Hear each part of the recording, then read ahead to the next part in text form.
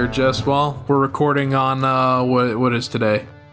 Thursday, so National Championships Monday, and that would put us about 4 days out, I believe, from the one we've been waiting on since, well, depends on when you think the Big Ten season really started. Welcome to Hang Out in the Holy Land, episode 16. I'm George Eisner, joined by my co-host Gene Ross, and we, like I just explained to you, we're 4 days out from the big one. Some of us have been waiting since August, some since October, some since long before that. Some gave up waiting at all just because they didn't know if we were going to get to this point. But after what's been an extremely crazy 2020 and a arguably equally strange start to 2021, Gene, we're finally here on the precipice of the national championship. How excited are you? Are you feeling good about it? Yeah, I'm feeling good. I'm pretty excited about it. It's obviously been a bit of a crazy week, both in the Ohio State world and the world at large. But, like you said, we're a couple days out from the national championship game, a game that many people have been looking forward to. Obviously coming into this season, one of the team's main goals was that revenge game against Clemson. And, that goal has now been accomplished, but obviously still the big one at the end of the year that brings home the rings is what lies ahead. And so, they're obviously excited. They're ready to go. We're ready to go. And it should be a fun game between two of the best teams in the country on Monday. Looking forward to it. And, I think most of us kind of expected this outcome. Not too many people were big on Notre Dame being able to pull off the upset against Bama. I think there's a reasonable amount of Ohio State fans that were optimistic about beating Clemson that probably expected to be in this position. I was always optimistic that this team could make it back just because they returned so many of their good players from the team that could have made it last year. It was always just a question to me of whether they were going to have to go through Clemson to get there or not. I didn't feel great about their odds of doing it even before the season started. I actually picked them to lose on the preview show we did for the college football playoff semifinal, but they powered through and they're here now. But before we dive into Bama and kind of looking at the national championship in greater detail, I know we did in our last show we kind of did more of a celebratory episode. Didn't try to get too far in the weeds in terms of, detailed analysis and breakdown of the Clemson game. But I know we've both rewatched a couple different times now.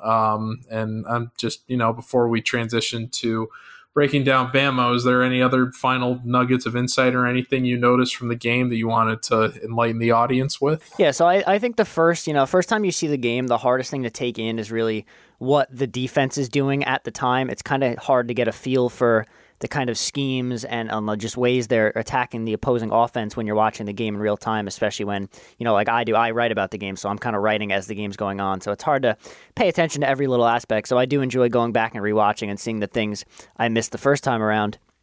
And my biggest takeaway on the defensive side of the ball was kind of a weird formation that we didn't really see until the Clemson game. They had moved, Marcus Williamson had been the team's slot corner pretty much all year. And in the Clemson game, they moved him to one of their high safeties. They were using him and Proctor as their two high safeties. And then on their nickel package, when they needed a slot corner, they had actually freshman Lathan Ransom lining up as the slot corner, or they had just Josh Proctor kind of playing a little bit lower in the box if they were in a zone in that same formation. And so it was interesting to see that. And then the second thing was that Baron Browning, he started in the team's base defense on the first drive where Clemson kind of ran it down their throats and scored quickly. And after that, they replaced him with Justin Hilliard in that base package the rest of the way. And Baron Browning still wound up playing more snaps, but Justin Hilliard was the main Sam linebacker in their base defense the rest of the way. So I thought that was interesting. Obviously, both of them played well, but I guess they just saw something that they liked more with Hilliard in that role. And then, Browning still played more snaps just because they used the nickel package so much with Clemson being a pass-heavy offense and having to pass so much down late. So two things that I just thought were interesting to see from a personnel standpoint. Obviously, these weren't things that Ohio State got to work out in games this season. They kind of had to just watch film and do it in practice and see how it works out and just kind of hope it worked. And it did work really well. Their passing defense and their running defense both looked really good against Clemson. And it'll be interesting to see if they continue to use those same formations against Alabama moving forward, depending on, what happens with their personnel. going forward. Well, the Lathan Ransom thing is interesting because he got some burn at the end of the Big Ten championship as well. It's good to see that they're finding a way to salvage Williamson too, because that we know he was one of the guys that really did not have a good game against Indiana. He was someone that was routinely not really getting their assignment done correctly, which is disappointing for a guy that's a senior. But if they're having to get creative with their situation at safety, they gradually figured this out over the season, and they've made the adjustments necessary, whether it was putting Proctor back there or now experimenting with Williamson and some other players. I'm glad that they kind of realized whether we haven't whether it's health reasons or whatever else, they've slowly transitioned away from Marcus Hooker being their guy there. And I think that especially after the Indiana game, was something that they were definitely going to have to do. So, yeah, interestingly enough, Marcus Hooker, I don't think played a single actual defensive snap. I think he only played on special teams. And I don't know if that is health-based or just clearly a coaching decision, but either way, they've clearly the man that started at safety for most of the season is no longer in that role for whatever reason. Well, one of the things we were grateful about after the Indiana game was that the coaching staff was acknowledged that personnel changes needed to be made, that they were going to have to make pretty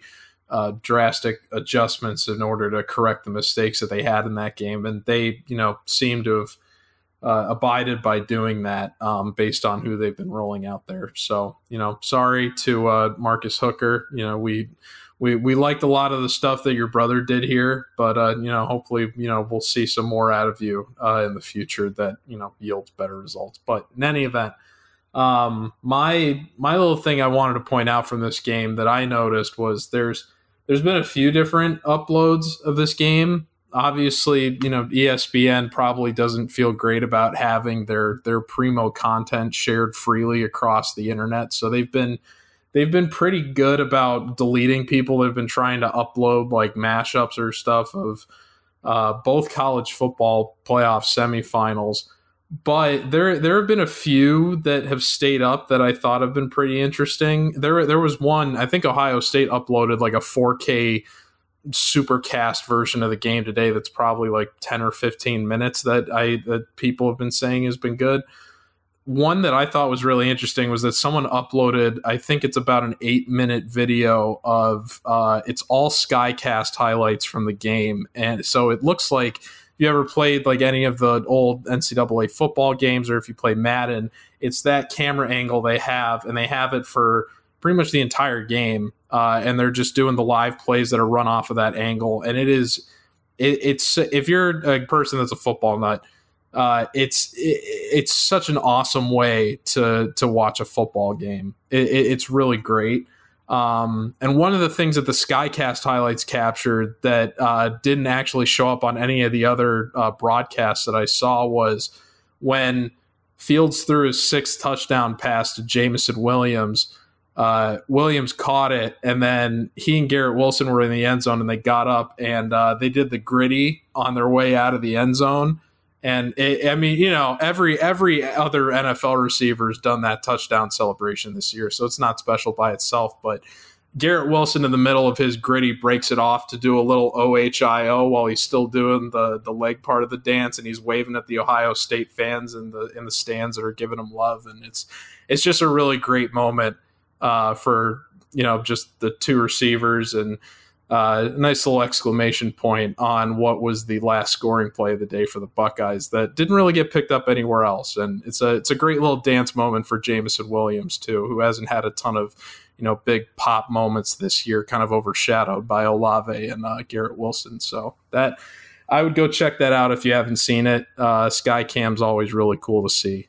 Yeah, the Skycam angle is really cool. ESPN's been doing that for a lot of their big games. They did have during the actual game live, they had on one of their other channels, like ESPN2 or ESPN News, one of those, they had the full game in Skycam where you could just watch it like that. It was no announcers. It was just the stadium audio and just the plays running all from the Skycam, which is really cool. I'm sure they'll have that again for the national championship. So, if you're not fond of the announcers, or you just want to watch a cool angle for a few plays or drive here and there, it's definitely something worth checking out. It's a very if you don't want to hear Herb Street say Haskell Garrett every 5 minutes, I would definitely recommend watching a stream without commentary on. Yeah, exactly. And like you said, it's like if you've played Madden or the old NCAA video games, it's that exact view. So it's kind of fun to look at it, and you kind of see, you can kind of scan the field like the quarterback and see what they're seeing just from a much higher viewpoint. Yeah, well, I'm definitely I actually didn't realize they did the full live broadcast of the semifinal for that. I definitely would rather watch the national championship with that angle if they've got it again than the alternative, or the standard rather. So hopefully they've got it up. But speaking of the national championship, we've smoked the Clemson victory cigar enough, I think. So let's get on to what is the final and obviously biggest game of the year. Definitely biggest for the players. I don't know if we talked about it after we stopped recording last week, Gene, but I did mention a little bit how it kind of feels like maybe there's a bit of emotional the emotional spending has kind of already taken place just with everything that leading up to the Clemson game. I kind of compare it to And this may be hard for you to resonate with just because I know you said you haven't been an Ohio State fan for as long, but you think back to when Ohio State played Michigan in 2006 when Ohio State was number 1, Michigan was ranked number 2. Obviously that game's already determining a whole bunch of different things at that point. I think that was the 100 or 101st installment of the game, so they're big century mark number. And then on top of all that, Bo Schembechler dies the night before the game. There was so much build up going into that game that, for a lot of Ohio State fans afterwards, it just kind of feels like gravy. And I'm sure pretty much everyone remembers, losing to Florida in the national championship, the game following that.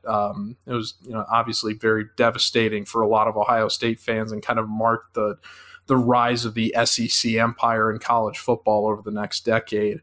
But I bring that up because I get a little bit worried when I think back on that, because I remember that I had that similar feeling in terms of when Ohio State won that game. It felt like the team was a little bit emotionally spent. And I'm not inferring that the current team is based on what we've seen, because they've based on everything they've said and how much they've been working and how much they've had to overcome in the last, half year plus, they're not slowing down anytime soon. But you just wonder if mentally, if you're able to gear up for this game as much as you're able to gear up for the Clemson game, given the heartbreak involved in losing to that opponent, Ohio State having never beaten Clemson in its school history, all the Fields Trevor Lawrence parallels, all the Dabo Swinney stuff versus, the very minuscule things that Saban has done to, instigate Ohio State. Really, his daughter's done more than anything. I don't know. Do you kind of get what I'm saying? Do you feel the same way, I guess, in terms of, are you concerned at all about this, where this team is at emotionally, just coming off of a win that was so satisfying like Clemson? Do you think it's hard for the national championship to measure up to that? No, I definitely get what you're saying, and I could see that being an issue. But the thing is, with everything Ohio State has gone through this year to get to this point, Ryan Day is a really good coach, and I don't think he's going to have to really motivate his guys to win a national title, and just to say we weren't supposed to play at all this year. Nobody even wanted, the Big Ten didn't even want us to play. All this stuff, and now here we are. We're 60 minutes away from bringing home a trophy, and I just don't. If it wasn't the national championship and they had to play a different game after Clemson before the national championship, I think they'd be dead in the water just because of how, like you said, the emotional baggage from their game that they had to go through to get that one. But I think the national championship is pretty easy to motivate for when that's your main goal when you start the season anyway. And plus, they still have a little bit. They obviously don't have the trash talk from the other side like they had last time around, but they're still, they're still underdogs. They're 8-point underdogs. And it's not like last time where everyone was picking Clemson to blow them out. I think there are some, people in the national media that are picking them this time around, and nobody thinks they're going to get blown out by Alabama. Most people do see this as what should be a good game between two of the best teams in the country. But I think Ohio State likes that underdog mentality. I saw a stat earlier today where Ohio State has been a 6-point underdog or more in 3 games in the college football playoff era, and they're undefeated in those games. So they were plus 9 against Bama in 2015. They won that one. Plus 6 against Oregon in the national championship. They won that one easily. And then they were plus 7 this year against Clemson, and they obviously won that game. So I think Ohio State thrives on that underdog mentality, and I don't think they really need much motivation to go out and win this game other than the fact that, we weren't supposed to be here, we weren't even supposed to play football, and now we have a chance to win a national title after everything that's happened in 2020 and now into 2021, and I think they're ready to go. I don't think a lack of motivation is going to be what would lose Ohio State this game if they did lose it. Yeah, and I'm not trying to infer that they're not going to be, motivated coming into the national championship, but my concern just solely rests with you're coming off of such an extreme high with that Clemson win. It's just how do you, less than a week and a half later, just kind of gear yourself back up to reaching a similar just level of, psychness, getting psyched up for that. That's the one thing I worry about is less about motivation and just more about, bringing that. The way that they used to describe it with Urban Meyer was bringing the juice. So if we're going to put it in urban terms, I just wonder, how are you going to match that level of juice? Yeah, and Nick Saban isn't going to come out and rank them 11th, so they're definitely not going to have that going for them. But there has been some things said by the other side, as you touched on. Nick Saban's daughter is trying to claim that Ohio State is faking COVID cases to get Justin Fields more time to recover, which clearly isn't true. Justin Fields spoke today and said he feels better. He'll be good to go on Monday. That's not an issue. We don't really know the full extent of the COVID cases, but Ryan Day seems to think that they're well on track to play in that game. And there was one, I think it was an offensive lineman from Alabama that kind of alluded to that same thing. They said something along the lines of, we're going to see if they really want to play football in terms of just the physicality in that game. So there have been some small things said. I don't think it's anything really over the top, nothing crazy bulletin board material-wise like Dabo Swinney gave them. But yeah, I think they'll be... No, I think you're kind of dumpster diving for I definitely am, but Ryan Day is probably doing the same thing. He's looking for anything he can get. Yeah. Well... And it'll be interesting to see how they respond. But there certainly seems to be like a greater level of respect between these two teams, at least. So I'm definitely not getting as much of a rivalry sense out of it as I was. Even, both teams were acknowledging going into the game last week. Clemson was saying we don't really look at it as a rivalry because they haven't beaten us, and Ohio State guys were saying, yeah, we haven't beaten them, so it's not like we can really call it a rivalry. But even then, you still felt a greater sense of animosity between those two teams, I think, than you did with Alabama. The fan bases might disagree with that, but that's a different argument for another time.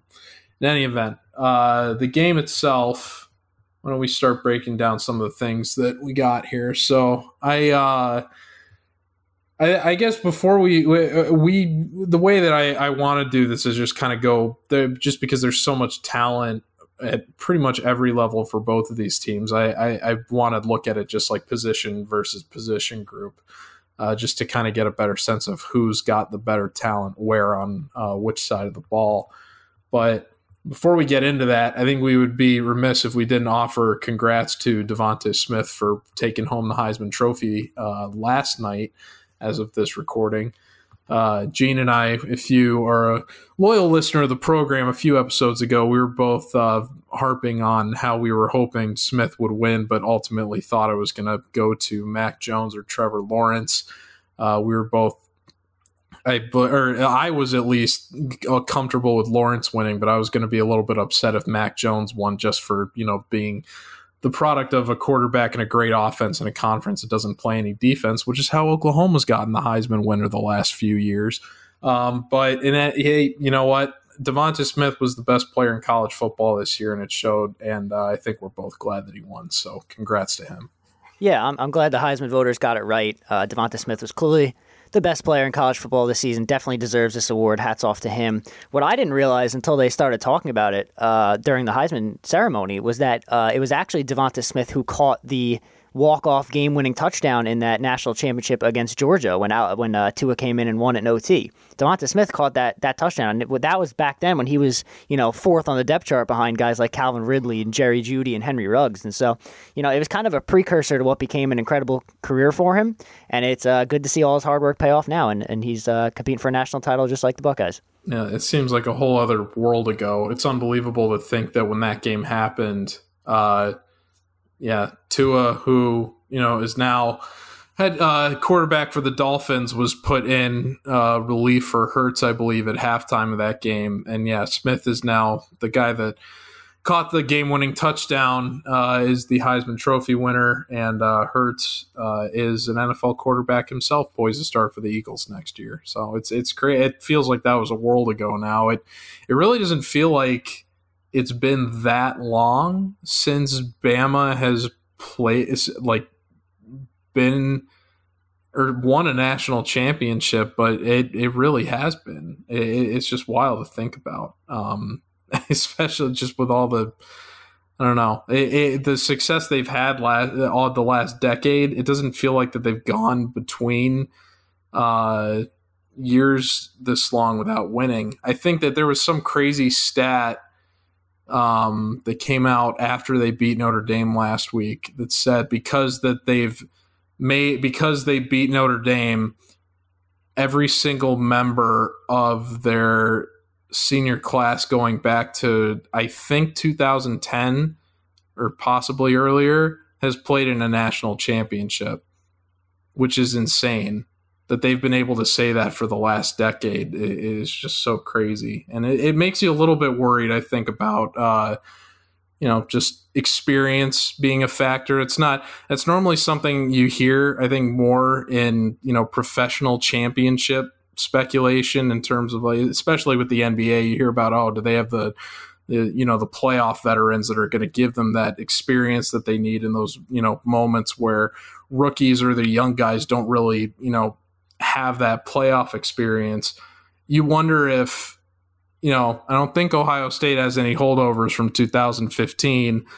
So you wonder if that's going to factor in or at all, whatever, I'm sure having a guy like Devonta Smith, who has been in a national championship game before, not only that, but made one of the craziest plays in the history of the national championship, if we're really thinking about it. You wonder how much that experience is going to pay dividends for Alabama in this game. Yeah, experience could definitely come into play, and I mean it's like that with the coaching staff too. Ryan Day wasn't around for the last Ohio State national title. He's never been the head coach of a national championship team, and then you have Nick Saban on the other side, who's won a billion championships. So there's definitely the edge and experience definitely goes to Alabama. They've had, like you said, they've competed in all these national titles. They have players on the roster who have been on this stage before. Ohio State doesn't. Obviously they made it to the playoffs last year, so they have playoff experience. It's not like these guys are all coming in having never been on something close to the stage. They were about a quarter away last year from being here. But yeah, it could, if it's coming down to experience, it's obviously in Alabama's favor in that regard.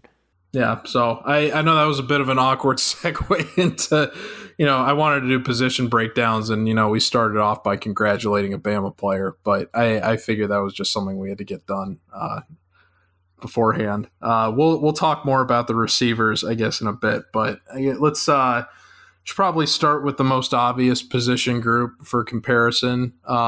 Both these teams have pretty good guys playing quarterback. The Bama guy has been doing it in a starting capacity for a little bit longer than the Ohio State one. Mac Jones, I believe, he was put in as a relief option as a freshman in one of the national championship games that Bama played a very, very long time ago. So he's been around this program for a little bit, just kind of biding his time. And obviously most of us are familiar with Fields' story. Wasn't, really getting, or didn't really want to wait to get his shot at Georgia. Felt like he kind of deserved it a little bit quicker.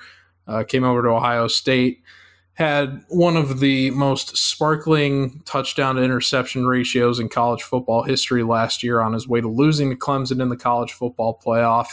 Redeemed himself last week against his longtime Georgia rival, Trevor Lawrence, and now they find themselves here. So I think, Gene, both of these quarterbacks, I think, do a lot of things similarly. And I think that it's interesting because I think you can make some similar criticisms in their games as well. I think Jones definitely handles the blitz better than Fields does. But these are two guys that I think you can, if you wanted to make the argument that maybe they're not as good as they appear to be because they are more of a product of the players that they play around in the system that they're in, I think that you can reasonably make that argument for both of them. The question is then just who has the more pure quarterback ability between the two of them, Fields or Mac Jones. And I would think that just based on the fact that Ohio State, they've got, I think, more options in terms of playmaking talent. But in terms of the upper echelon guys that are playing around Fields versus the guys like Najee Harris and Devonta Smith that are playing around Jones, Jones definitely has greater help around him, and maybe for that reason, I think I would give Fields the edge in this argument, but I don't know if you feel similarly or not. No, I do think if we're talking about just pure quarterback talent, not accounting for the guys they have around them, I do think, no disrespect to Mac Jones, but I think Justin Fields is a far superior quarterback, just a pure quarterback in any system. I think Mac Jones, if you put him on like an average team, I think he would be kind of average. I think he's a good quarterback. He's had a great season, but I think he's honestly more of a game manager. I saw some stat earlier on social media earlier this week that like he didn't, against Notre Dame, like he didn't really complete many passes over like 10 yards. It's a lot of just short throws, and he's very good at it. He makes very smart decisions. He's always finding the open man and getting it, but he's not a guy that's going to beat you over the top very often, even with all the talent they have over there. And if he is beating you over the top, it's because, Devontae Smith has burned his man by 20 yards and he's wide open. We saw, against Clemson, Justin Fields hitting throws against one-on-one coverage over the top, like on a dime, 50 yards downfield. He makes the long NFL throws to the sideline. And Mac Jones probably does have the advantage in terms of blitz pickup and reads and stuff like that. He has looked really good against the blitz this year. And like I said, it's a lot of parts because their offense is more quick hitters than Ohio State's is. But I do think Justin Fields is a better quarterback. There's a reason that, Justin Fields is looked at as a top 2 quarterback in the NFL draft, and Mac Jones isn't really on that list. Justin Fields obviously has some things he needs to work on, but I think if you wanted to build a team around one of these quarterbacks, you're taking Justin Fields. And if not just for the throwing ability, I mean, Justin Fields' legs give you a whole nother aspect that Mac Jones really doesn't. He's not very mobile. He's not even as mobile as, say, like a Trevor Lawrence. So that really is another aspect of Justin Fields' game that probably gives him a leg up in that head-to-head matchup there.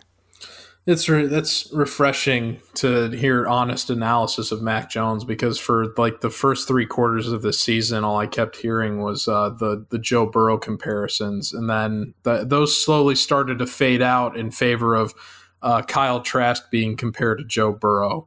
So I think I can live without hearing another SEC quarterback compared to Joe Burrow in my lifetime, or at least for the next 5 years. But I mean, I have not the bits of Bama that I've watched this year. I haven't seen anything that makes me think Mac Jones is going to be the reason that they lose this football game. He's making the right decisions for them every time, and I think that honestly, the most dangerous kind of quarterback that Bama can have is one that is going to reliably get the ball in the hands of playmakers where they're able to be most effective. And I've seen him consistently do that with Najee Harris for the last 2 years. And I have consistently, I've seen Najee Harris do the right things for the last 2 years rather, but he has done it this year with, in his starting role, and he's done it with Devontae Smith as well. And they've got a few other guys that are really stellar athletes as well. Jaleel Billingsley, I think, is listed as a tight end for them, but is actually their kick returner, and really plays like a hyper athletic receiver. I mean, Najee Harrison himself is, he can play receiver if you really need him to. I haven't seen many running backs that have the ability to make, back shoulder catches on fades the way that he can. And obviously there's the outstanding thing of wondering if Jalen Waddle's going to come back or not for them on Monday. So if they've got their full suite of weapons, I just think it makes Jones that much more dangerous. And I think that, and we'll talk about this a bit later, but the big key that I think for, whichever team is going to win this game is which team makes the least mistakes. And unfortunately, I think Jones is a guy that's a little bit less mistake prone than Justin Fields has been this year. That's not something I would have said coming into the season, but I think based on how we've seen the two of them handle pressure, you'd have to give the edge to Jones in that regard. If you were to, bet on which of these two quarterbacks, if you could only pick one of them, is going to commit a turnover in the national championship, I would honestly feel a lot more secure about picking Fields to do that than I would Mac Jones. Yeah, I could agree with that. I think Mac Jones is the safer play. I think he's going to do the right things. He's going to drive the ball down the field and whatnot. But I also think that, while he's less likely to make a big turnover, I think Justin Fields is more likely to make the big play. And so you kind of take that trade-off. We've talked about that all year where, Justin Fields, he might take a sack or two here and there that he shouldn't have, but then the next play he'll come back and throw a 40-yard touchdown pass. So those are the things you live with. Ohio State's offense, Ryan Day, he knows what he's getting in Justin Fields. He knows he can make the plays, and sometimes he's got to throw it away, but sometimes he'll make the big play out of nowhere. So it's a toss-up, but I do think that just pure talent and what from seemingly what NFL scouts also feel that Justin Fields is a better quarterback. All right, so we'll give, we're a little biased in our perspective, but we will give Fields the edge in the quarterback comparison for right now. Running back, this one might be a little more slanted in Alabama's favor, or at least if you'd asked us a month ago, we probably would have told you exactly that Bama, there's no question who the better running back is between these two teams, but Trey Sermon has obviously been on a tear the last two games. 331 rushing yards in the Big Ten championship, and then he followed that up with I think he had 250 total scrimmage yards at least in the game against Clemson. He had about 190 rushing, and I think he had about 60 receiving as well. So he finally, when Sermon came here, one of the things that I was excited to see from him, and I think other Ohio State fans too, was his ability to catch the ball out of the backfield. That was something that bit Ohio State in the behind a few times last year. Dobbins was good after the catch, but didn't have the most reliable hands in the world. He dropped a wide open screen pass that would have gone for a touchdown against Clemson. And I think a lot of Ohio State fans were excited to get a reliable pass catching back and kind of see an offense that hadn't traditionally made a ton of use of that, see if they were going to be able to make that work and, get someone with reliable hands catching those short passes out of the backfield. We didn't really see that in the first half of the year just because Sermon was kind of slowly coming along, but then finally we started to see more checkdowns in the Clemson game and a little bit in the Northwestern game as well. But you're starting to finally see that dynamic receiving ability from Sermon that I think this offense has been lacking from its running backs for a little bit. And he's been an absolutely electric rusher the last two games. Thing is, Najee Harris has been doing it not only all season, but all of last season too. The guy's been doing it for 2 years.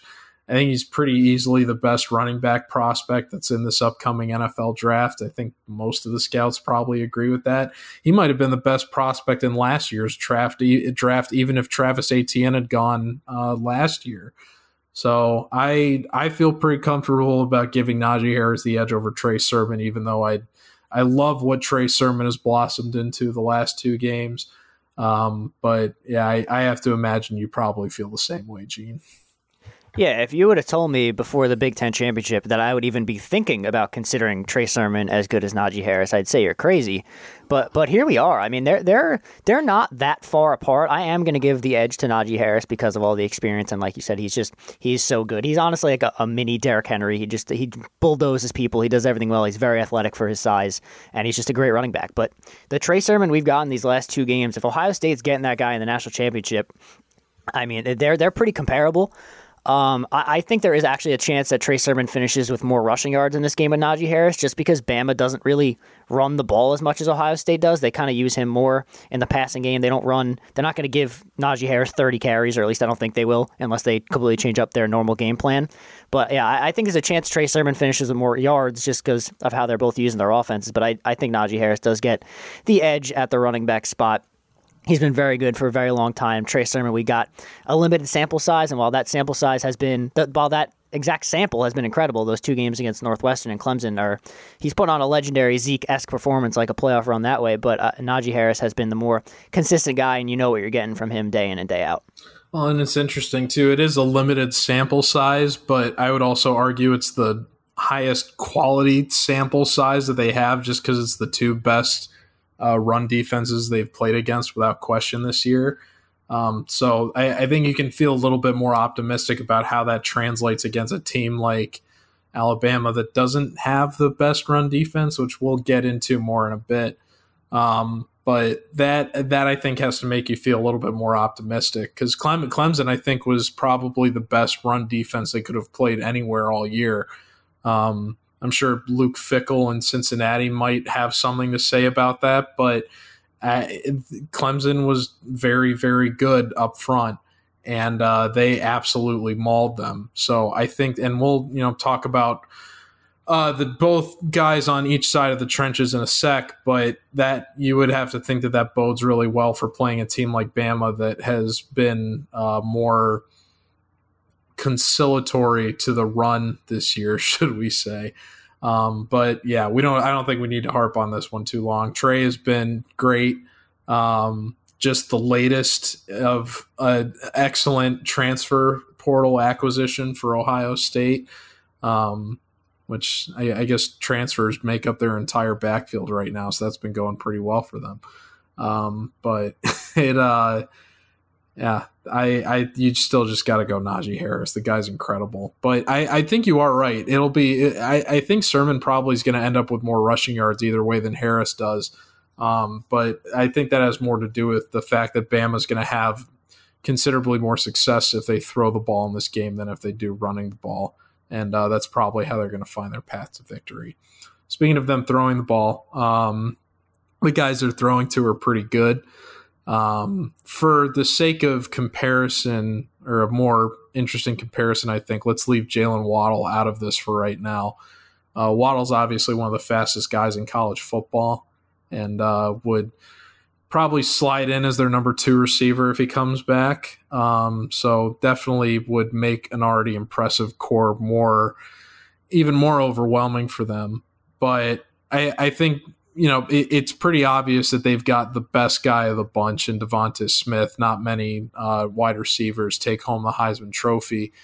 But given the 2 guys that Ohio State has at the top versus the 1 guy Bama's got at the top, Gene, would you say that Ohio State's got better depth at receiver than Alabama does, even if Jalen Waddle were to come back? Yeah, I think obviously Jalen Waddle being back would be massive. I don't know how healthy he would be. Obviously, coming into the year, he was the higher draft prospect than Devonta Smith. He was their number 1 guy. Jalen Waddle is a very, very good wide receiver, and he will be a good wide receiver in the NFL.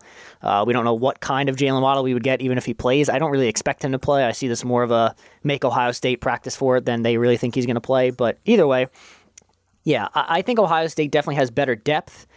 But I do think Bama has the best guy. Obviously, Devonta Smith is the best receiver, the best player in college football.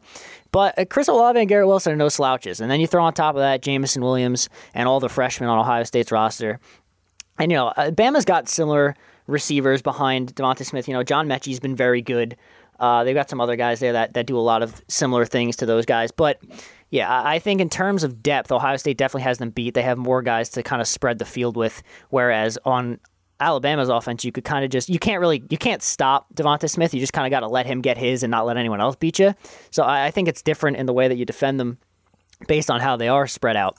So I don't know really how to give the edge here because, like you said, they have the better player. Ohio State's got the better depth. So I think this one's kind of a toss-up. It's kind of a pick your poison. Do you want production spread across 3 or 4 different guys, or do you want the number 1 guy in the country? So it's tough. I don't really know which way to lean. I've seen obviously more of Ohio State's receivers. I think they're all very good, but we don't have a Devonta Smith, even though Chris Olave and Garrett Wilson are both upper tier receivers in college football. I don't really know which way to lean here. I think this one's a tie. I think I have to lean Bama just because something that you brought up earlier in the show was, and I didn't even realize it until you told it to me was that Devonta Smith was the guy that caught the game-winning touchdown from Tua Tagovailoa in their national championship game a few years ago. And, he came in, he was not a Julio Jones or an Amari Cooper, and he's going to leave Bama with the most impressive career that any of their receivers have had. He was not a super highly heralded recruit. He came in just a very, skinny, a guy that I think was just going to fill out their, receiver room, and he's ended up filling out into one of the most impressive skill players that they've had there. And I think that speaks to the depth that they've had at that position, is just they just keep finding guys to churn out at this receiver spot. And I mean, they are just littered all over the NFL now. And most of them have been bigger names and, have been guys that have had eyeballs on them since high school, but they still find ways to put these guys in that haven't been big name recruits. So they're very good at identifying talent early that you're not, is it maybe going to fly a little bit under the radar a little bit.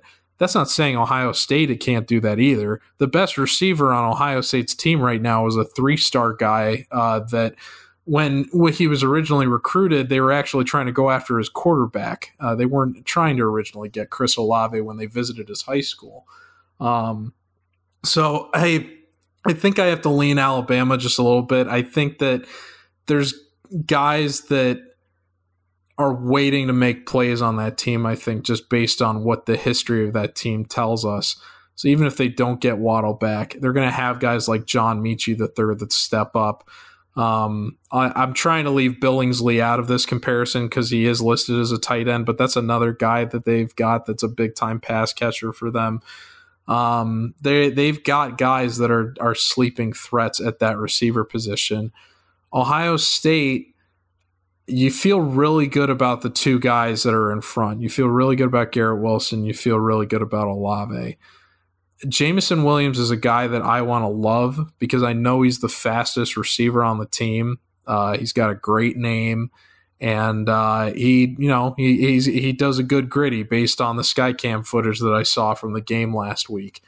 But when he had to step up into that number 2 role for Garrett, to help out Garrett Wilson in the Big Ten championship, he wasn't quite able to put it all together, and he had at least one mistake, I think, that was one of the main reasons for one of Justin Fields' interceptions in that game, just because they weren't on the same page, and I think he kept kind of abandoned his route going to the sideline or something. I worry a little bit about the guys underneath Ohio State in terms of how they're comparing to the ones on Bama, because once you get past Jameson Williams, I mean, you're leaning on Julian Fleming and Jackson Smith and Najigba, and those guys are both great, but they're both true freshmen, and it's going to be incredibly hard to lean on guys like that in a national championship game. So I think just strictly from an experience standpoint, I have to give the edge to Bama in the receiver department, but it is a very slim chasm between the two teams. You definitely feel better about Ohio State's 2 guys versus Bama's 2 guys, but obviously Bama's got the one guy in Devonta Smith that is the supreme option. And then I think once you get past those first 2, the comparison swings back in favor of Bama again, just based on their ability to churn out talent from that position. Yeah, I think these are the 2 best wide receiver cores in the country. And I don't know, maybe like a UNC or somebody might have something to say about that. But I think there's a reason these 2 teams are playing in this game. And I wrote about it earlier this week. Go check it out at Land Grant Holy Land, about how the wide receiver position has become such an important role in determining the national title. All these teams in the past few years, obviously you need a good quarterback to get you there. But once you get there and the quarterback talent kind of equates, it really comes down to which team has the more elite receivers that seems to win those games. And so these are 2 of the best wide receiver cores that we see this season, and there's a reason they're playing against each other. So we'll see which one gets the edge on Monday night. All right.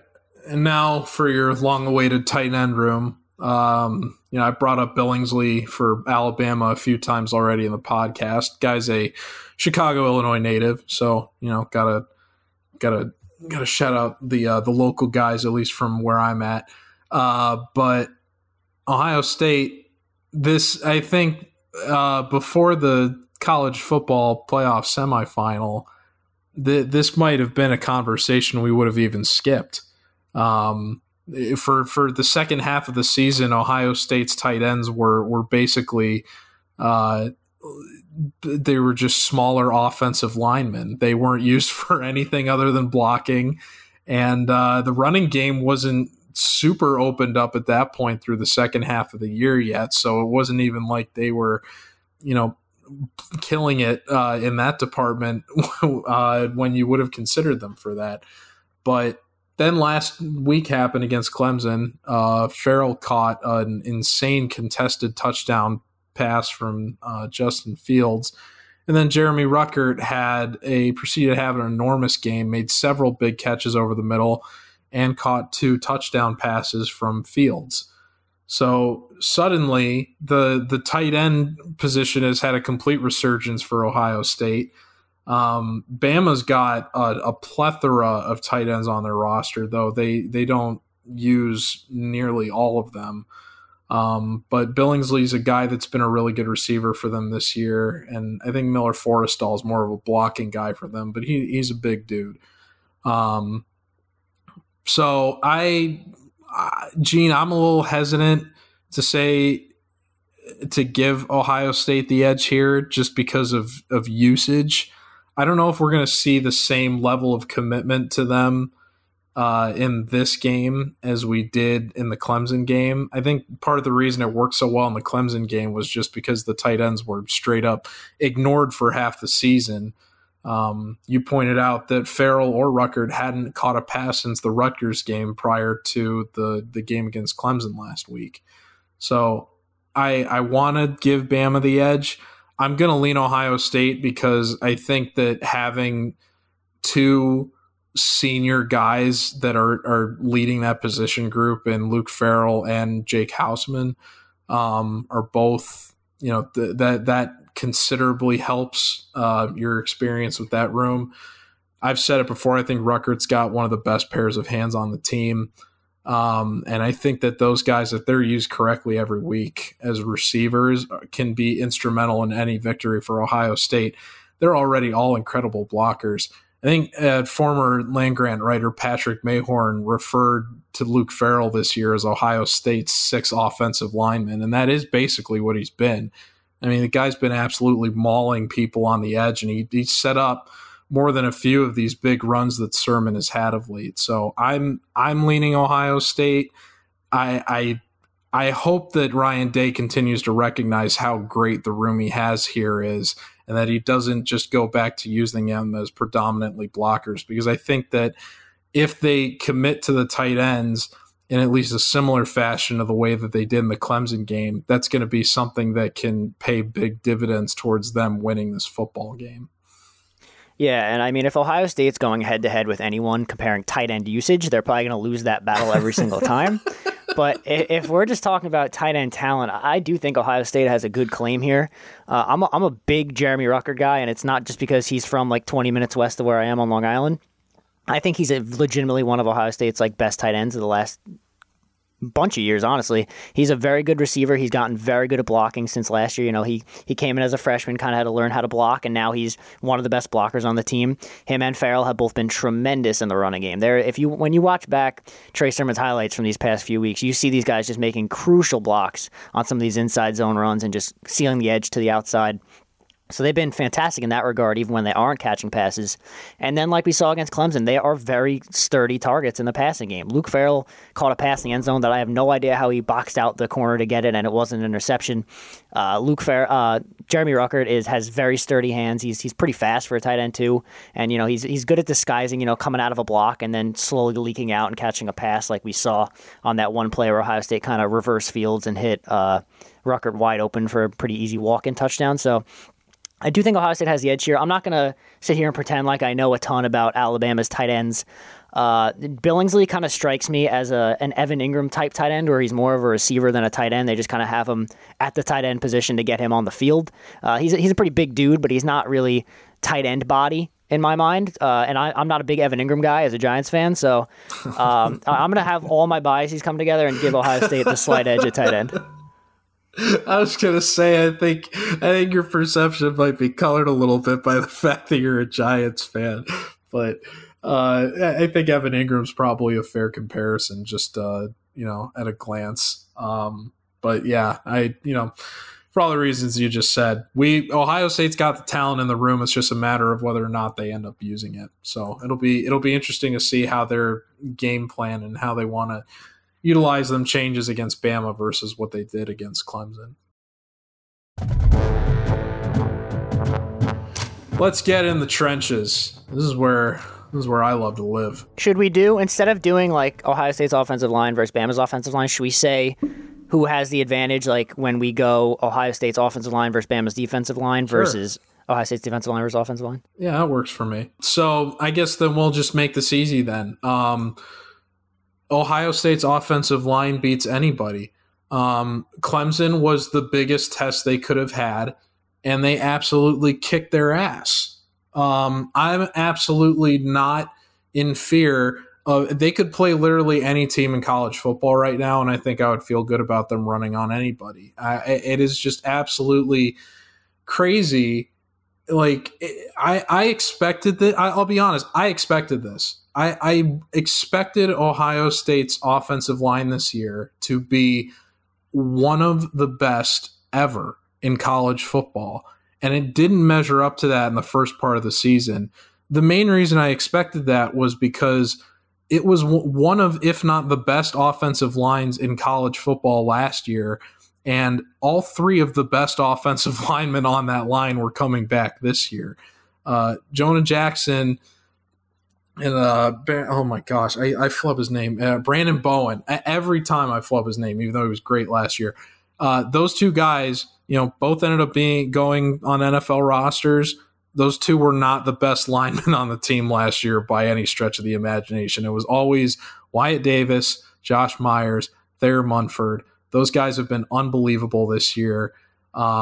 Nicholas Petit-Frere has filled in for Brandon Bowen more than admirably. He's been absolutely great. I was a little bit worried about him coming into the year just based on the fact that he didn't really fill in well in the Big Ten championship last year against Wisconsin, but he's been an excellent right tackle on the opposite side of Thayer Munford. We've been pretty critical of Harry Miller on this show. He was not in the lineup last week. They started Matt Jones, and then because of some other injuries on the offensive line over the course of the game, they had to phase in other guys like Paris Johnson Jr. They had, and Johnson in particular, who I think came in as a tackle. They had him playing out of position at guard, and he played both left and right guard, I think, during the Clemson game. So you've got a lot of guys that are talented, and the Clemson game not only proved they're talented, but it proved that they're deep. Because once Miller left and then once Jones got hurt, they're plugging in guys that are out of position, and Paris Johnson was still pancaking dudes off of the line. Alabama is a far cry defensively from what their reputation has been in years past. Their defensive line this year has not been good at all. I think that of all the run blocking metric stats that Football Outsiders tracks, their defensive line is only ranked in the top 50 in college football this year in one statistic. And it's just for like standard down, like rushing yards, like how many rushing yards they give up on first and second down. They're 49th in the country at that. Great. I mean, before they were consistently top 10 for stopping the run in basically every statistic. So they're very, very far removed from what they used to be. They're far removed from what Clemson was this season.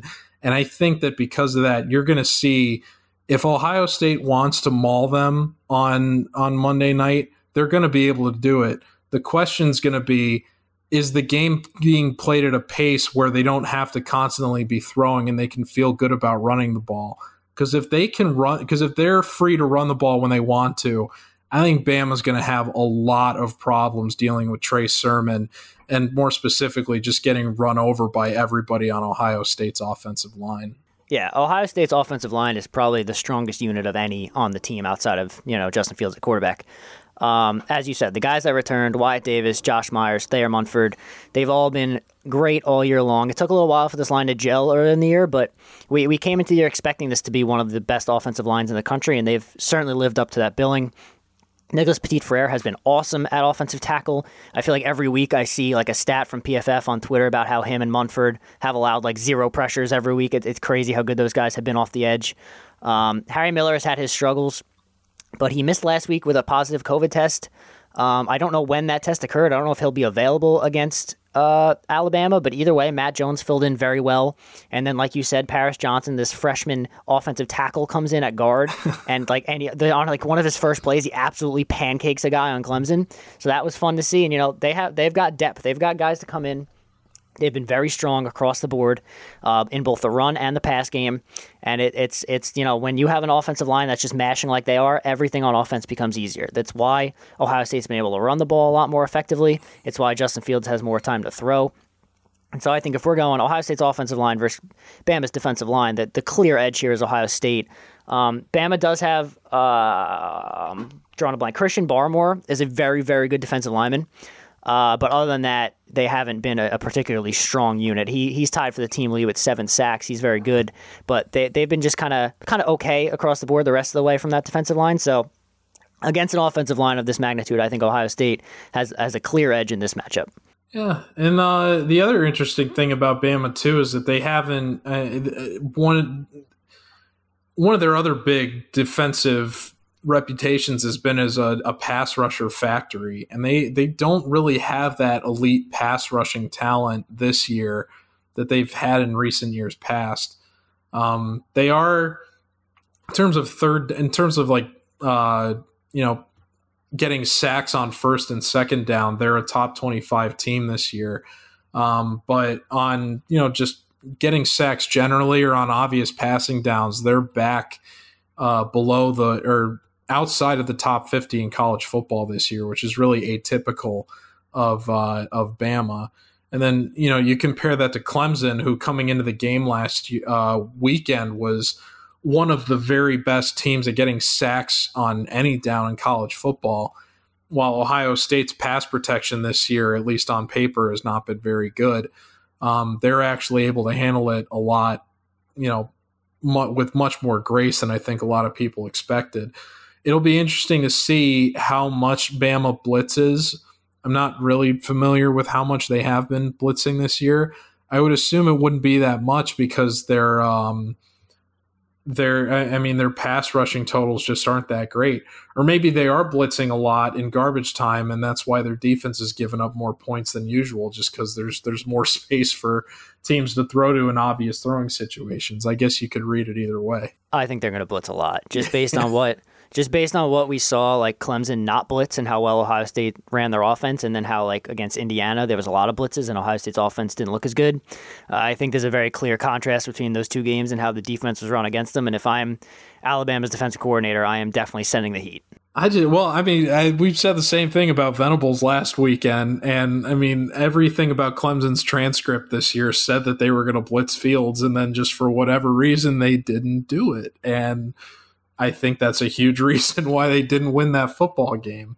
So we all expected it to happen, and it didn't end up happening. So that's the only reason I bring it up.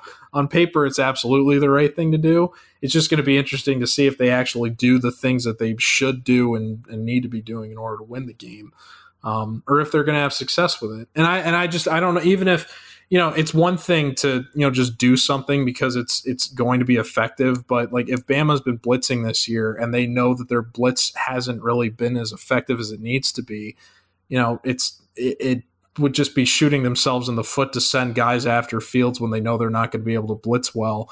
And then, they just end up getting picked apart because they leave their secondary and man coverage or something. And Ohio State's got guys coming on crossing routes. And the next thing you know, Garrett Wilson's off to the races for 60 yards. So it'd be something I think that's worth taking a look at a bit more. I hate to, kind of make this the key to every game now, which is how's Fields going to handle the pressure. But in a game where I think it's just going to come down to who commits less turnovers, because it's probably going to be a shootout. that is something that heavily factors into whether or not you think mistakes are going to be made. So if they can pressure Fields the same way it was a big key for Clemson, I think that is something that could pay directly into Bama winning this game. But if they haven't really been that great at it this year, which it seems like they're having a down year relative to the success they usually have, and if Ohio State carries over the pass protection momentum they had from last week, it's going to be really hard for Clemson to stop Ohio State on the ground or doing whatever else they want to do. Yeah, and then flipping the script, looking at the other side of the trenches, Ohio State's defensive line versus Bama's offensive line. I don't even know how we could really break this one down just based on the availability of Ohio State's defensive linemen. We've heard some rumors this week of some players being out. We don't really know. We still don't even know if Zach Harrison or Tyler Friday are going to be available for this game. There's a chance they're missing those guys and more this week. So I don't even know how to really break this one down. I think if Ohio State was at full strength with the best four this season, I think the best four you could put out there on any given down would be Cooper and Tyreek Smith at the ends, and then Haskell Garrett and Tommy Togiai up the middle. And with those four guys out there, I think that's a clear advantage to Ohio State, even though Bama's offensive line is pretty good, just because Ohio State's defensive tackles have been so good. And then you've got Jonathan Cooper playing his best football he's played at Ohio State, and Tyreek Smith hitting another level these last few games. But we just don't really know which of those guys will be available for the game. There's been that seems like the unit that's been hit the hardest at Ohio State with these COVID rumors, and with the past guys that have been out, before the Big Ten Championship, we knew Chris Olave would be out. There was a rumor earlier that he would be. We kind of knew the guys that would be out for the Clemson game. And it seems like the rumors earlier in the week that wind up always being true. So if the rumors we're hearing are true, Ohio State's going to be down a couple defensive linemen, and so that obviously changes the equation, and I don't really know how to weigh it when we don't really know for sure what's happening. So this one's a toss-up for me because I think in one area Ohio State's definitely got the advantage, and then in the other area, Bama clearly has the advantage. Not even thinking about it from a personnel perspective in terms of who's available or not. Running the ball, Bama's good. Stopping the run, Ohio State is elite. Bama, in terms of run blocking stats, their offensive line has had this year. They rank in the top 10 in, I think, 3 of the 6 metrics that Football Outsiders looks at for offensive lines. So they've been great this year, but Ohio State's defensive line ranks in the top 10 in, I think, 4 or 5 of the 6 same stats they track the opposite way for evaluating defensive lines. So Ohio State is, upper echelon elite talent in a lot of these same areas in terms of stopping the run, whereas Bama, in terms of propping up the run, getting a lot of the easy yards that are there right away, getting carries that are going for, at least 4 yards or get to the line to gain that they need or whatnot. They are doing that, not as elite of a level as Ohio State is at stopping it. Conversely, with pass protection, Bama's been pretty good. Overall, very excellent. They have one of the 10 best surrendered sack rates in college football. It's on non-garbage time pass attempts, they're only giving up a sack about 2.5% of the time. And that does not bode well for Ohio State, who has had considerable struggles this year with pass rush, particularly on early passing downs, but overall just has not been great. They've really missed, and it's obviously, kind of taken for granted when you have guys like the Bosa brothers or Chase Young for so many years, but the absence of an elite top-tier pass rusher like that's really been apparent for Ohio State this year. And so while I feel great about the way that guys like Jonathan Cooper are playing lately, Tyreek Smith, I think, has been quietly really solid all season. Haskell Garrett and Togiai obviously have been the two, biggest names on this defensive line this year. But I like their ability to stop the run. but the pass rush has just been so lackluster compared to what they've had in years past. And Bama's been so good at mitigating that this year that I think that the edge here pretty clearly goes to Alabama. I think that if Zach Harrison was closer to, that Chase Young Bosa status at this point that I think some people expected him to be. And I think he's still he's still a sophomore, redshirt sophomore possibly, so he's still got some development to do. But without that elite pass rusher, I don't think that it's really close. I think Bama's definitely got the advantage. I think between the two offensive lines, Ohio State definitely has the better one. But I would definitely say that in the trench comparison, that Bama's offensive line has the edge over Ohio State's big uglies on defense.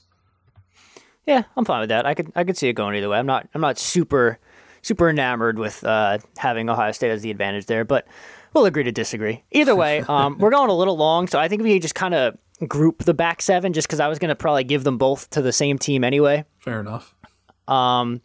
I think Alabama clearly has the advantage in the back seven just because of the star power they kind of have back there. Their linebackers are very, very good, which is kind of the reason why I think they're going to blitz a lot. Guys like Dylan Moses and Christian Harris, both very good. They both lead the team in tackles at 73 and 70 respectively.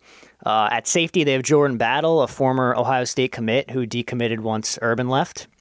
And then obviously the star of that secondary is Patrick Surtain, who's going to be likely the first corner off the board. And then just comparing that to what Ohio State has on that side of the ball, Ohio State's linebackers have been solid. Pete Werner's been very good. We all know our best friend Tuff Borland in the middle. And then Justin Hilliard's been playing off the walls. I just don't think that, as we've talked about at other positions, the consistency at Alabama has definitely been more striking than it has been at Ohio State. And then we've talked about all year, the Buckeyes secondary has been kind of suspect. These guys have gotten better. Shaun Wade got kind of toasted against Clemson, and he's going to have a much, much harder matchup this week against Devonta Smith. But, he's obviously one of the top corners in the country still, according to, scouts and all that jazz. But, Sevyn Banks has gotten better. They're kind of figuring out in the secondary still with Williamson and Proctor at the safety spots. But I just think in terms of star power, Bama's got more guys and more consistency back there, even though earlier in the year they let up almost 700 yards to Ole Miss. But I think they've kind of fixed a lot of those issues, and they're playing better. They're not an elite back seven by any stretch of the imagination, but they do have some elite guys back there that can make some big plays. Yeah, it's definitely similar to Ohio State, I think, in terms of they have to deal with a lot of the same problems when you're evaluating them with respect to they're facing stress tests from opposing offenses so often that it's kind of hard to get a good glimpse of, how good are they really. You could definitely say that, I think, in the case of the secondary, just because they get so far ahead so many times, and then they've got, with not being as sharp on defense as they used to, you get more garbage time points let up, but the game's already so far out of reach at that point. It's like, did they really screw up that bad anyway? Obviously, it's a little different for a game that they've played like Ole Miss, where, the game is just a shootout from start to finish. But it's tough to, I think, evaluate them accurately because of that. I will say, I think that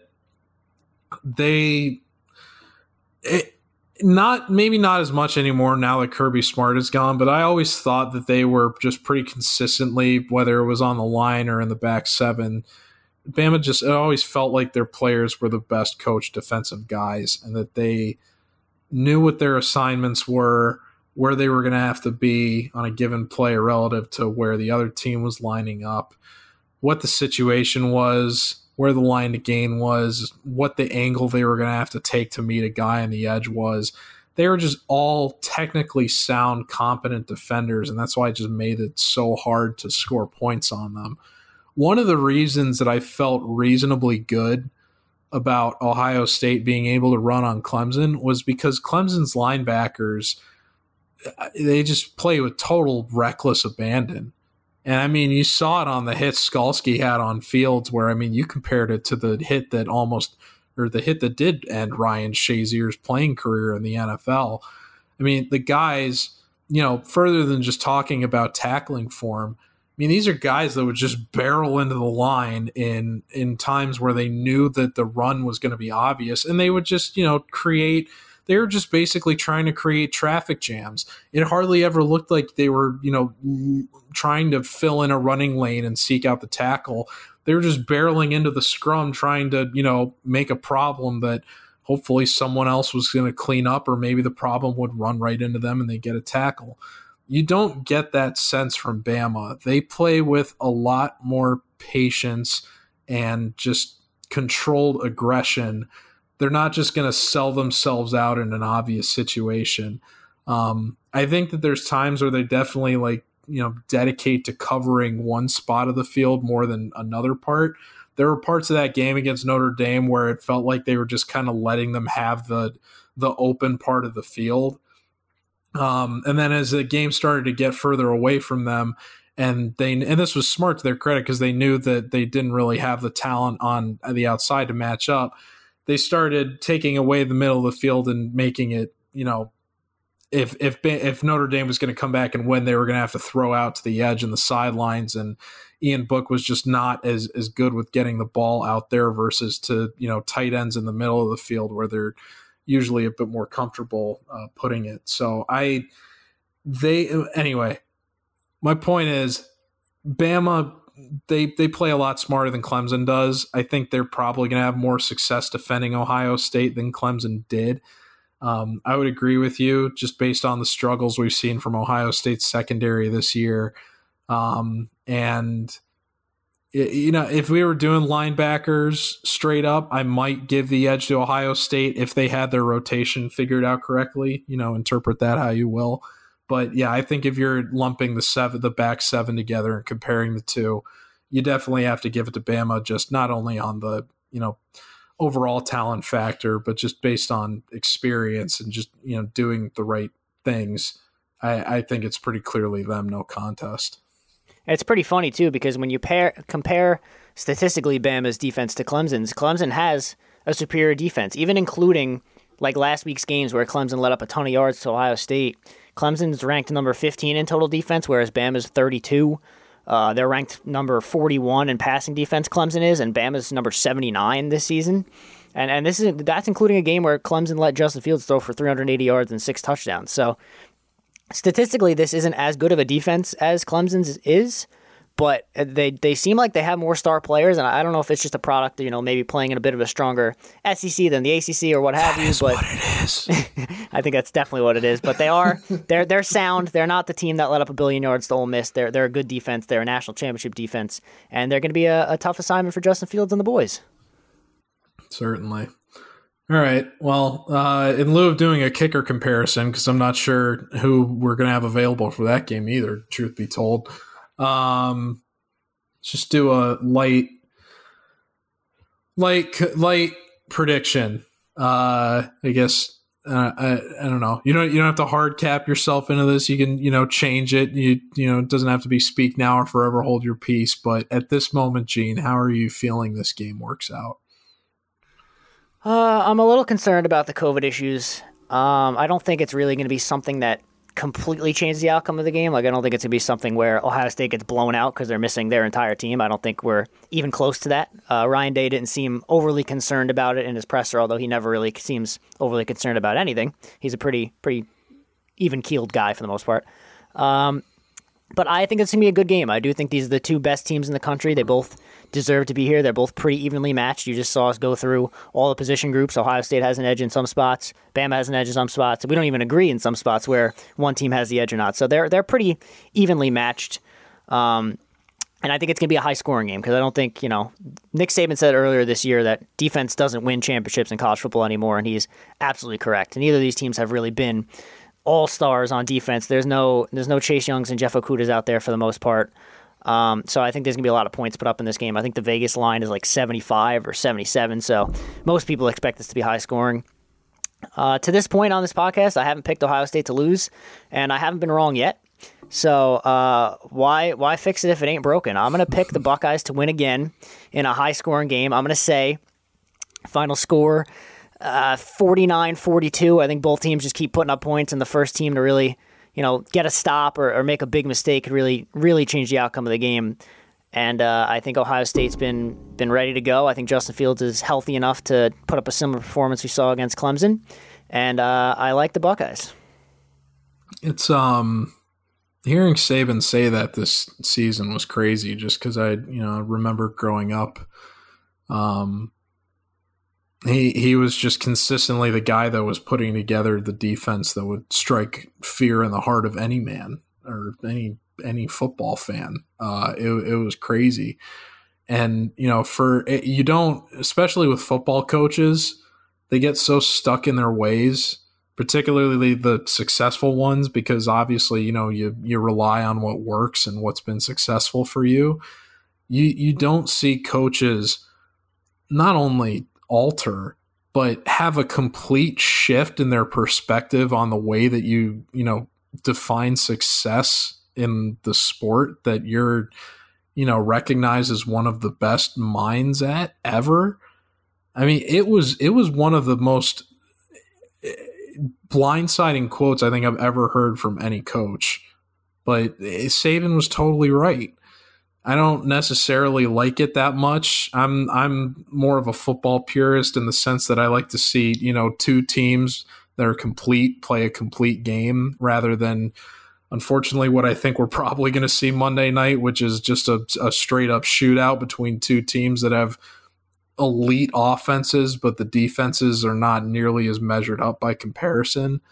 And I think the rules have been slanted towards that a little bit as well. But I mean, there's still things I don't like about Nick Saban and Bama, but I gained a lot of respect for him when I heard that quote, just because I don't know of any other coach in major sports that I've heard completely shift their perspective like that in terms of their approach to execution and winning, and, to do it at an elite level and to, replicate similar success they've had in the past. So that Saban's absolutely one of the best guys that's ever coached football, for better or worse. So hopefully he just lets Ohio State have one on on Monday night.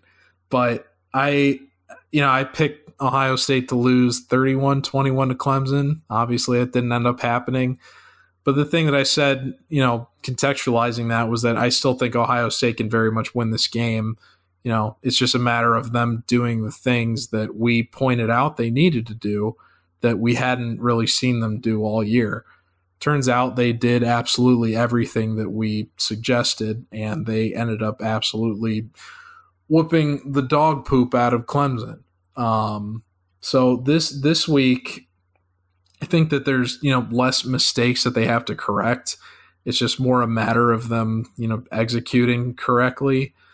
I don't anticipate Shaun Wade's going to be able to contain Devonta Smith. I mean, maybe the whole thing, this whole season has just been building up to a Shaun Wade redemption arc where he gets toasted by almost every team's receiver in garbage time and then miraculously holds Devonta Smith to 2 catches in the national championship. So it's all a long con. Just like Ohio State didn't throw to their tight ends until Clemson, Shaun Wade has purposely looked bad all year to give Devonta Smith a false sense of security, and he's going to come out firing on Monday. That has been the trend for this whole season. So I'm just, I'm just pointing things out as I see them.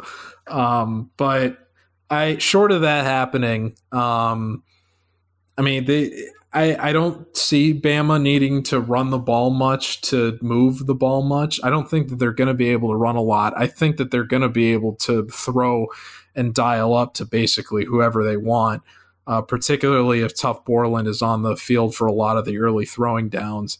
I don't anticipate Ohio State's going to be able to generate much of any pressure. I think Bama's going to pretty much score on just about every drive where they touch the ball. I mean, some of those are going to be touchdowns, some of them are going to be field goals, but I would be shocked if we see the punter for Bama more than 3 times in this game. I would be very, very shocked. I think Ohio State's probably going to put up an equally impressive amount of points. The offense, especially coming off the last game, played their best game of the year against the best defense that they were facing. Sermon does not have a full season of, work that, could be weighing him down like it would normally a running back at this stage of the year. I'd say he's definitely got, fresher legs and he's looked absolutely great the last 2 games. If Ohio State is going to win this game, they need to be out in front, I think, early and for, pretty much the entirety.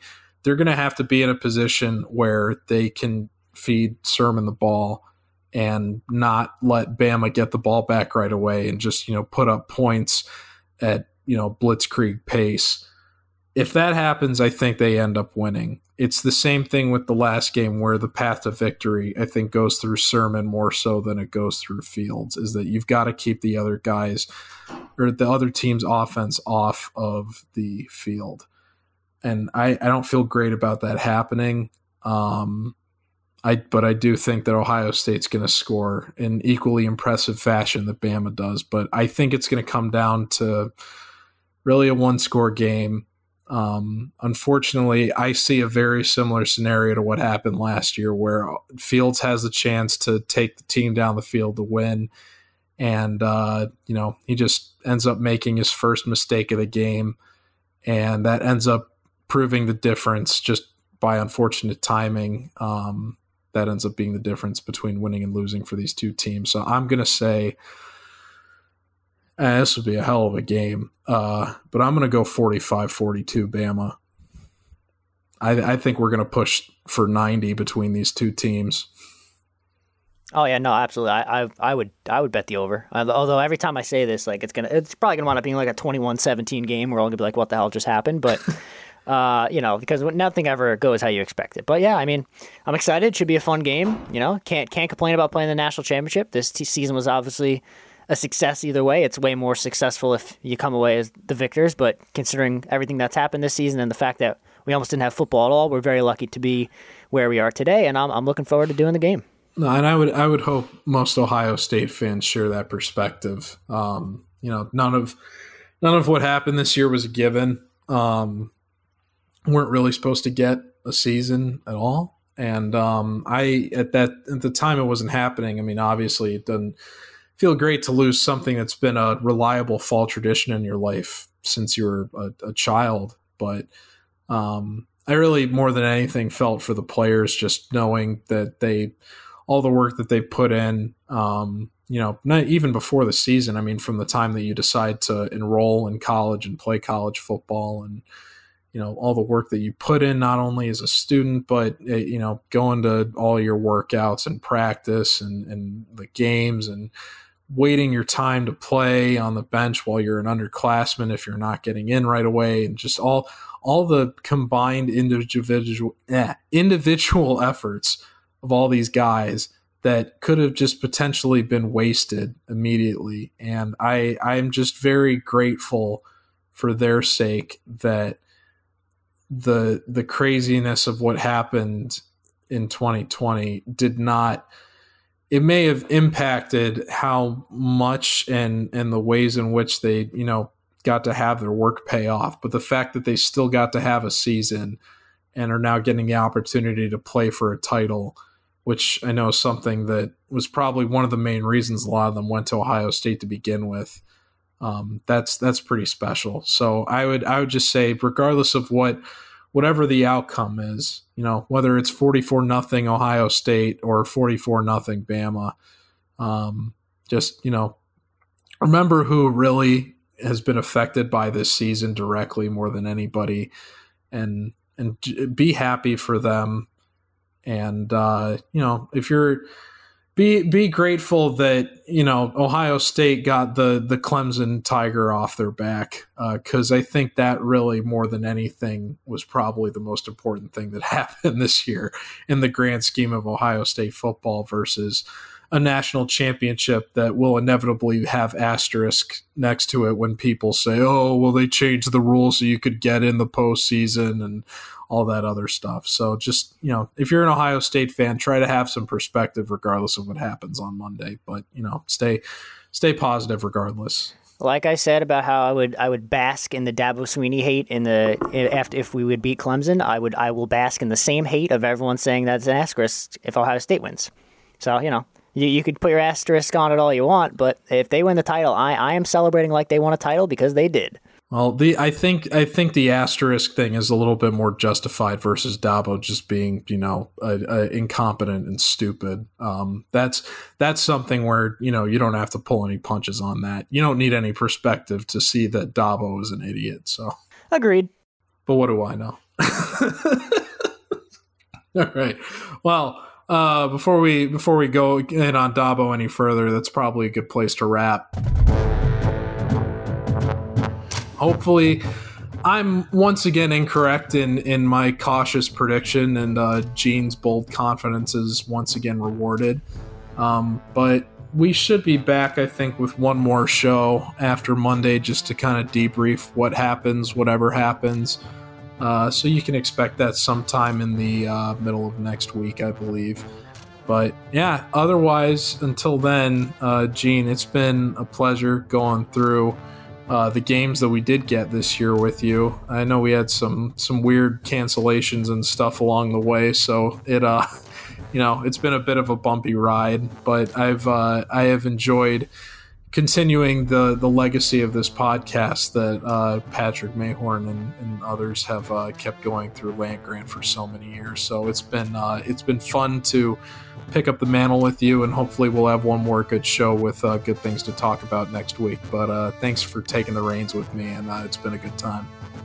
Yeah, of course, it's been fun. We've gotten pretty much as much as we could have asked for. Obviously, we didn't get the maximum amount of games with everything that's gone on this year, but we got to cover it all the way up to a national title, so it's been a good ride.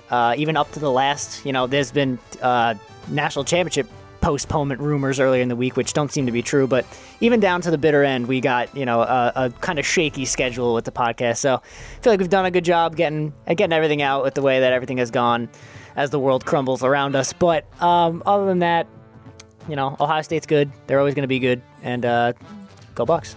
Well, it wouldn't be the end of the 2020 football season without another potential cancellation. So, knock on wood, we'll hope everything holds and that everyone stays healthy. But assuming all that, we will be back next Wednesday with the final episode of Hangout in the Holy Land for the 2020 football season. So, for Gene Ross, I'm George Eisner. Thank you very much for tuning in. And we'll be back in your ear next week. Go Bucks, beat Bama, and take care, folks. Stay safe.